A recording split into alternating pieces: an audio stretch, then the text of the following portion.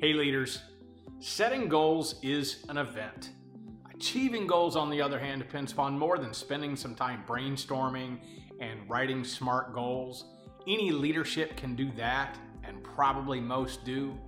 But I'll tell you, when it's done right, the way owners and their leadership teams think and approach the business evolves, and an amazing transformation takes place. I'll talk about that in a moment.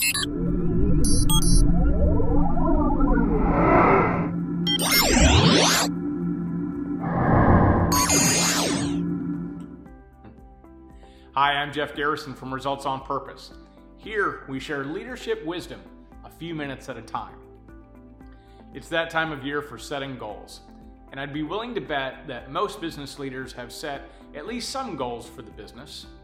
Usually these include revenue and profit goals, and perhaps some corresponding tactical and strategic goals. However, even in a business with individually talented leaders, they struggle as a team to pay attention to the execution of their goals. Thus, these goals take longer than planned, or they don't get the expected results. Sometimes the goals get to the point where completion is no longer realistic, so they're no longer brought up, and eventually they're conveniently forgotten. So what would it take to achieve the goals?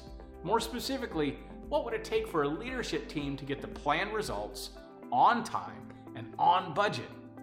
Let's talk about a few of those fundamental elements that help get it done. First, set clear and unambiguous goals.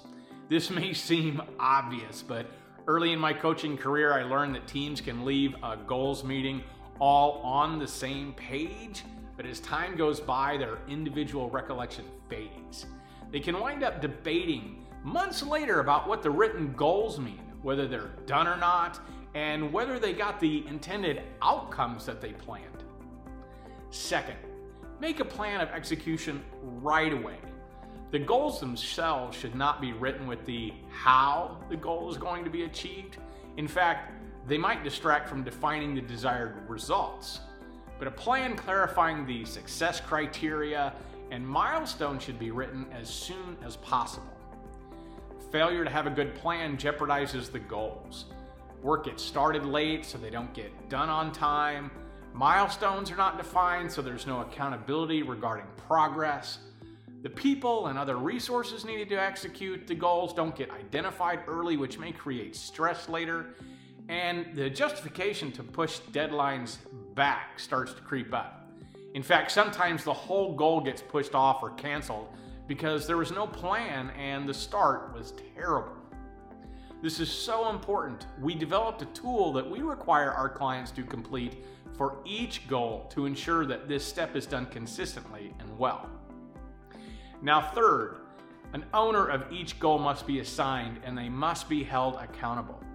In other words, one person manages the goal. If more than one person owns it, nobody does. Note that this doesn't mean that they have to do everything. In fact, they might not do anything. They may delegate it all. However, they do own the outcome. Of course, this does not work if the leadership team cannot hold the individual members accountable for getting the results that they own. This is about trust and open and honest communication, and it's a giant topic in and of itself that requires lots of coaching. In a nutshell, when accountability is a thing in your business, it becomes obvious over time who takes ownership over goals and who does not. Those who can't or won't must simply be replaced with those who can and will. There's a process for that too. Now finally, feedback, learning, and celebration have to take place around the goals that you set. When goals are due, the success or failure needs to be broken down and discussed. The team needs to learn from what happened and apply the lessons to the next set of goals. And of course, the successes need to be celebrated. In my coaching practice, I meet with leadership teams every 90 days to, among other things, teach and improve upon this process.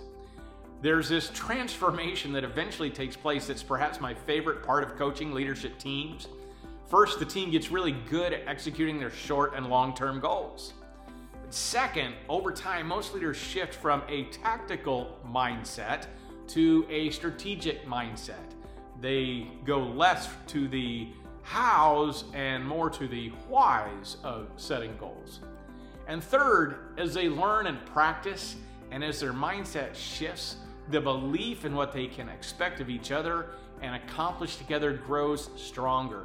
They raise the bar on themselves and confidently set bigger and bigger goals, and they achieve them. Again, this is an amazing transformation to watch, and is perhaps my favorite part of coaching leadership teams. Now, the title of this video said that this was self-serving. So here it is. You can make this transformation on your own, but it is hard. You can achieve your goals sometimes years faster and have a lot more fun doing it with a proven business coach. For example, professional athletes don't become great on their own. They're surrounded by the best coaches who work with them consistently on the most fundamental things, as well as to pass on wisdom they've collected from working with lots of other athletes. Consider what it would mean to the bottom line to have a team that takes greater ownership. What would it mean to the bottom line to have a team that plans and executes well? And what would it mean to the bottom line to have your team thinking and acting in a more strategic way? Also, imagine the freedom and the fun that comes when you're surrounded by people like this. If this resonates with you, consider looking into getting a business coach. Thanks for tuning in. If you have a thought to share, please comment below and get a conversation started. For more videos like this, go to youtube.com/results on purpose. To learn more about how we may be able to help accelerate your results, visit resultsonpurpose.com.